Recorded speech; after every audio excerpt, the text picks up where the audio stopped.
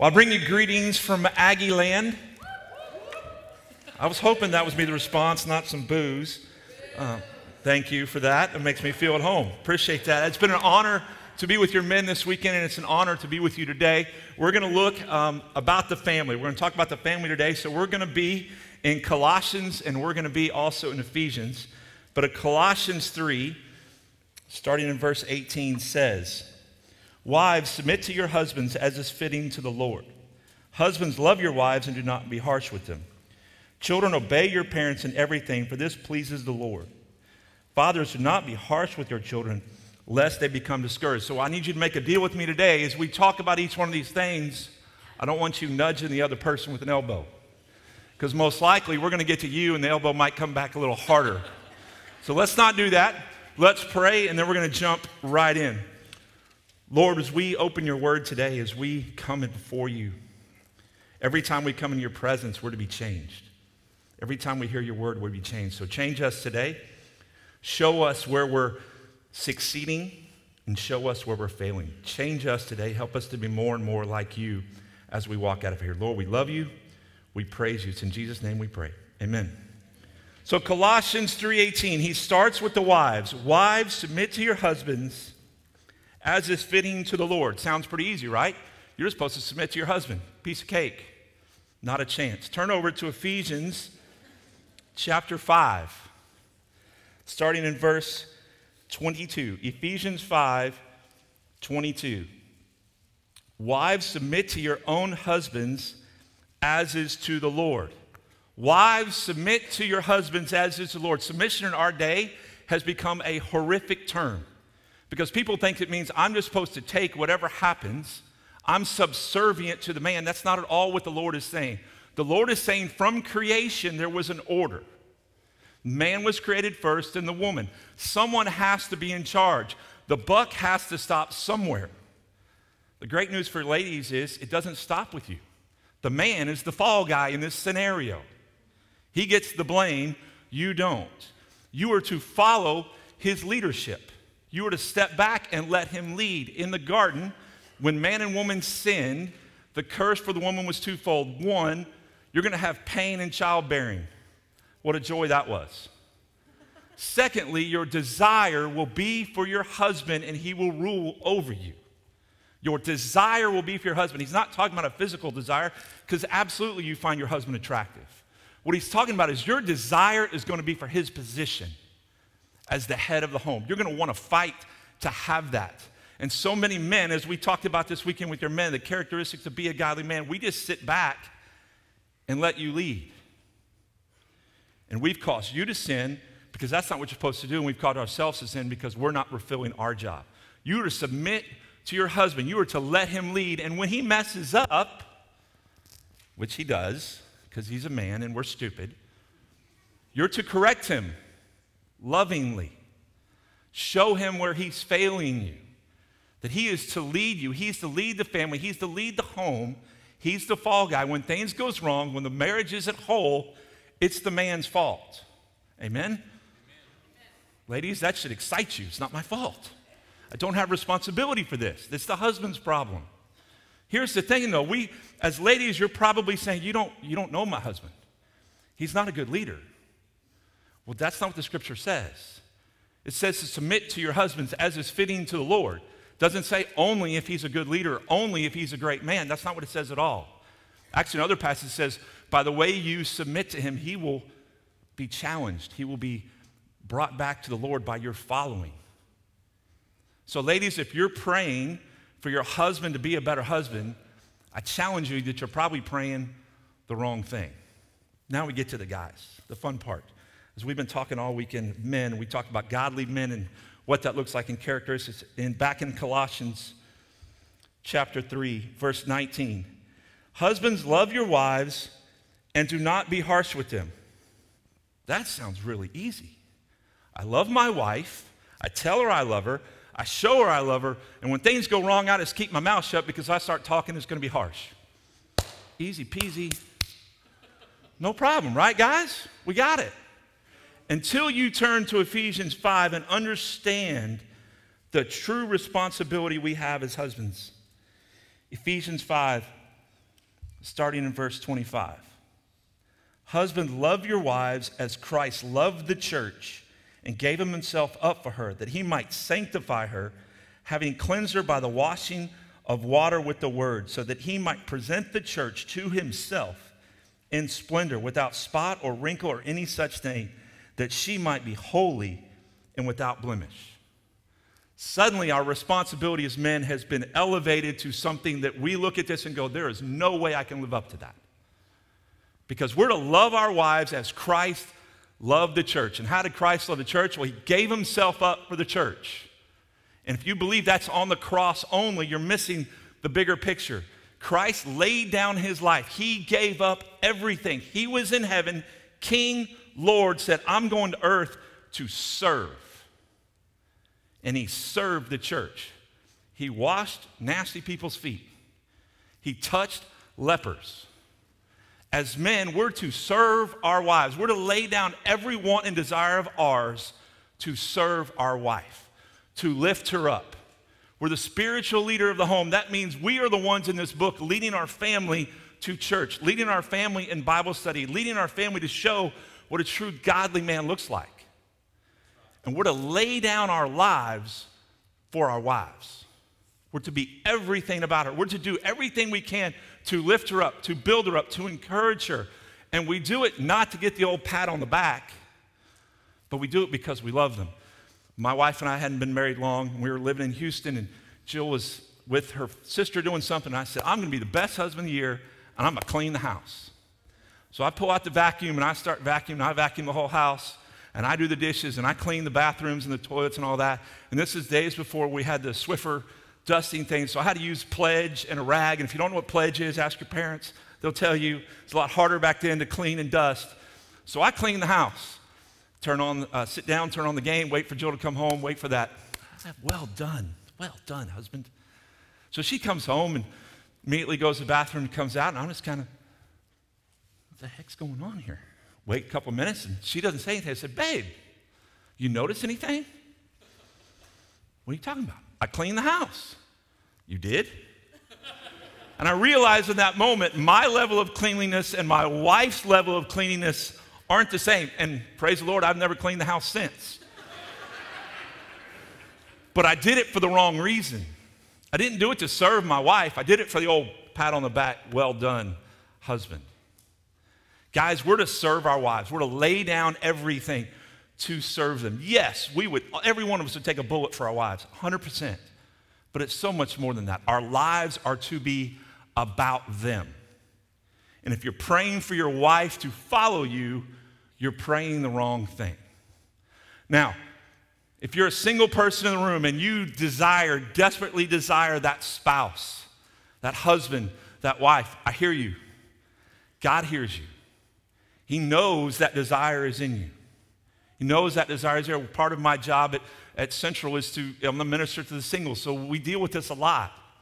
What I tell you is to focus on the Lord, follow Christ, pursue him. His word says his word is a lamp to your feet and a light to your path. He's lighting the way you should go. Follow that. Don't look to the side to the darkness. Follow his path. Pursue him, and along the way, you're going to realize, there's some other people on this journey with me. That maybe a relationship starts from that. I don't know what God's called you to do. All I know is he's called you to follow him and not focus on what you don't have, but focus on what he's already given you. If you're praying for the spouse, maybe you're praying for the wrong thing. Next, back to Colossians 3. Children, you're not off the hook. Colossians chapter 3, verse 20. Children, obey your parents in everything, for this pleases the Lord. Children, obey your parents. That may be a foreign concept here. I don't know, College Station. We got kids roaming crazy over there. Children, obey your parents. And then we look at Ephesians chapter 6. He ups the ante. Ephesians 6, verse 1. Children, obey your parents in the Lord, for this is right. Honor your father and mother. This is the first commandment with a promise, that it may go well with you, that you may live long in the land. Children, obey your parents. And also upstanding says, honor your father and mother. Adult children in the room, you're not off the hook. We're to honor our parents until either they are gone or we are gone from this earth. We're to honor our parents. My mom is 84, I think, 83. I'm sorry, Mom, if you're watching. I forgot your age. I'm 52. I still do what my mom says because I want to honor her. I want to lift her up as well. We're to honor our parents for a lifetime. If you're a young child in the room, if you're a child living at home under your parents' authority and responsibility financially and all of that, you too are obey your parents. It doesn't say obey them only if you like it or obey them only if it makes sense. You're to obey your parents. Why? One, because God says so. Two, they know better. They've been there. They've lived that life you're now living. They want the best for you. They have your best interests at heart. So we obey our parents, even if it doesn't make sense. Even if you have a housekeeper and your mom says, go clean your room, the housekeeper is coming tomorrow. That made no sense to me when I was a kid. Like, housekeeper's coming. She's there to clean the house. My room's part of the house. Until I got older and had a housekeeper son. Go clean your room. The maid's coming tomorrow. But Dad, I don't pay the maid to pick up your room. Pick up your room so she can clean your room. Oh, that's what my mom's been telling me my whole life. Suddenly made sense. But we're to obey our parents. Kids, you're to obey your parents, whether you understand it, whether you like it or not. You're to do that. Fathers, he ups the ante on us. Back to Colossians 3. Fathers, do not provoke your children, lest they become discouraged. Fathers, do not provoke your children. I love this because I'm horrible at this. My son and I like to argue. And it starts out real fun and games, and then suddenly it escalates and it's an argument. And I've provoked him in some way, like I provoked him in yesterday when I talked about how much I can't stand the Dallas Cowboys and how much pleasure I took in that playoff game. The pastor and I had a little issue there for a while, but I called him Dwight and it was all good. But Ephesians 6 takes it a step further for us. Verse 4, Ephesians 6, verse 4. Fathers, do not provoke your children to anger, but bring them up in the discipline and instruction of the Lord. So we're not provoke our children, but we're supposed to instruct and discipline. We're talking about three different things. Provoking your children, you know what your children's hot buttons are. And you do it just to set them off. Maybe because you just don't want them in the room anymore, so you want to make them mad so they'll go to their room. Or you want to make them mad so they'll do whatever. But you know what I mean when I say provoke. You know their hot buttons and you press them just to start the argument. That's not instruction. That's not discipline. That's not loving at all. And that's what we're talking about. We're not to provoke our children. Yes, we're to instruct them. Yes, we're to tell them the things of God. Yes, we're to give them advice about life. Yes, we're to teach them how to drive. Yes, we're going to make sure they do their homework. Yes, you're going to help them with that homework if you can. Algebra. When did they start putting letters in math, right? You do what you can to instruct and to help, and you discipline them. When they step out of line, you have to discipline. And the pain of that disobedience, the pain of punishment, when they step out of line, the pain of that punishment must outweigh their joy of that disobedience. So whatever you use punishment for, whether that's taking away a cell phone, whether that's taking away a car, whether that's taking away Legos or whatever young kids are doing, Xbox, all those things, it must be greater hurt to them than the pleasure they got out of disobeying you. We have to discipline our kids. We have to instruct our kids. And we have to make sure we don't provoke them. Ladies, part of your job as a wife is to understand your husband. To understand that he is a box. He's like a waffle. And there's a box. And when you ask us what we're thinking about, we have a nothing box that we can actually be thinking about absolutely nothing. We're not that smart. We're not that deep. Or we're thinking about donuts, and we don't want to tell you we're thinking about donuts because that sounds really dumb. But we actually have the ability to think about nothing. Men, if you're going to be a godly man, you must understand your wife. You must seek to understand her. Understand that everything in her life is connected. That what happens at work, what happens at home, what happened to her when she was 16, what happened to her when she was 22 is all connected. And she's going to start crying for some reason you don't understand while you're watching NCIS and go, why are you crying? I'm just emotional. But we have to understand them. And as parents, we have to understand our kids and understand what sets them off and to make sure we don't do that on purpose and to instruct and to discipline. And for parents out there who don't have kids, I hear the struggle. I hear your pain. I know that Mother's Day is the worst day of the year for you at church because we honor mothers and you want to be there. And Father's Day is the same but not as bad for the men, that you have this desire to have a child that isn't happening for some reason. God has a plan, just like the singles, you pursue Christ. God has a plan for you. And maybe, kids, if you're praying for your parents to be better parents, you're praying the wrong thing. And parents, if you're praying for your kids to obey you, maybe you're praying the wrong thing. And married folks without kids, if you're praying for kids, maybe you're praying the wrong thing. I know I've said that a lot, that maybe you're praying the wrong thing. Here's what I mean by that. My wife and I were married at 25, and we had life figured out. Middle 20s there, got life figured out, right? It's all done. We got it figured out. We were married at 25. We're going to have our first kid at 30. We're going to have our second kid at 33. And if we decide to have a third, we'd have it around 35, 36. Lord, that's our plan. Bless it. So the year where we're turning 30, we decided, okay, we got to start family planning. So in March of that year, we started family planning to have a child. March comes and goes, no child. April, May, no baby, no pregnancy. We go to June, we go see a doctor, nothing's happening. July, August, we go back to the doctor. I don't know why you aren't pregnant, something's not right. September, October, my 30th birthday comes and goes. November, the day before Jill's 30th birthday, I can take you to my home where we lived in Houston, where I was doing my time with the Lord, begging God for Jill to be pregnant on her 30th birthday. I thought this would be the greatest birthday present of all time. She's pregnant on her birthday. Her birthday comes, she's not pregnant. The next 8 years, my wife and I prayed for a child that never came. Very dark time in our marriage. I remember having a conversation with Jill as she's on the couch and I'm on the ottoman, and we're tears are running down our face, and I literally said, are we going to get through this?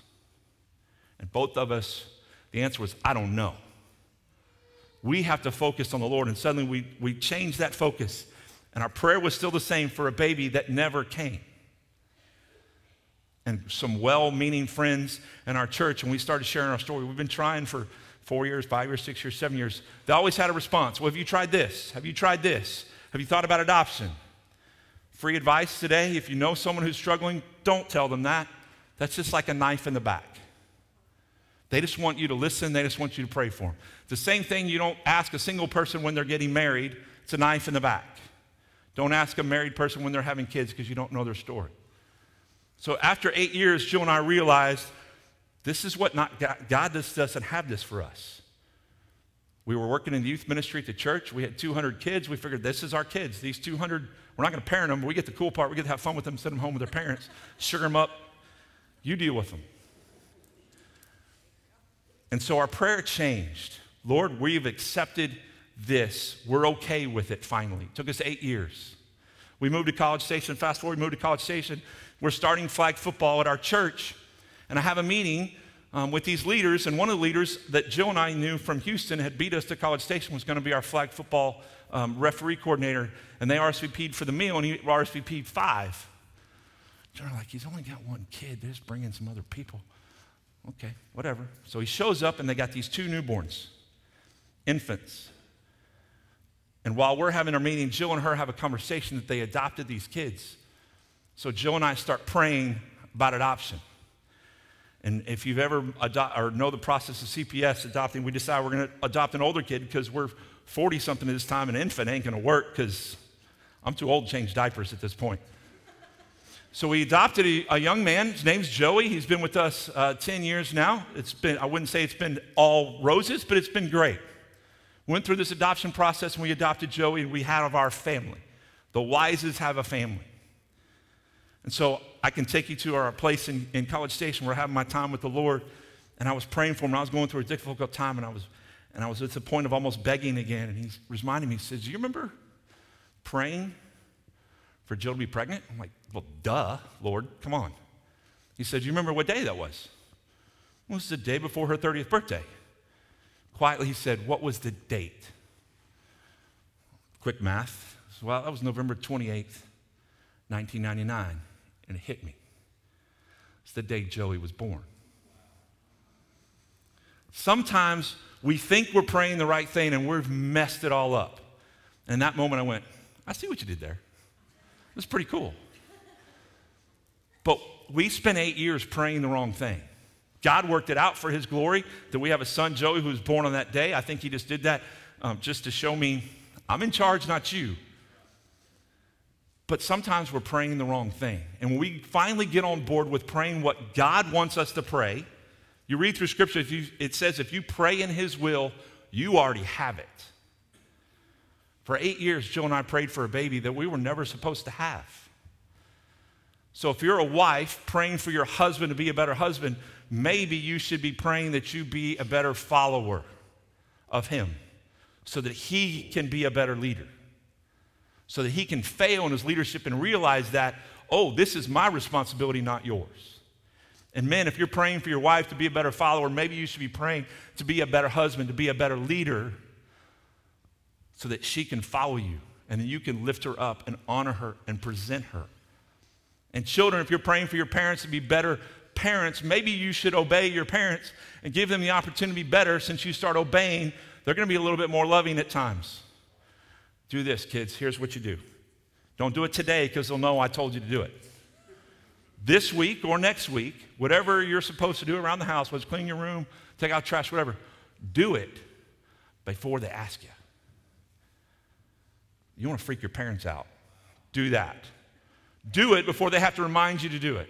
Maybe you should be praying that you're a better child for your parents. And fathers, stop provoking your kids. Quit praying for them to be more obedient and pray that you don't provoke them anymore, that you instruct and give them discipline as God has given us to do.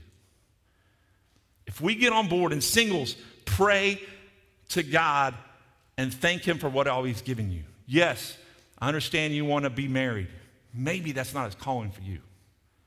Maybe it is. Maybe he needs to fix something in you. Maybe as a single woman, you need to be ready to be the follower and you're not there yet. Or maybe the single man, you need to be the leader and you're not prepared to be the leader yet. So start working on being a better leader and being a better follower so that when time comes, the transition is so much easier.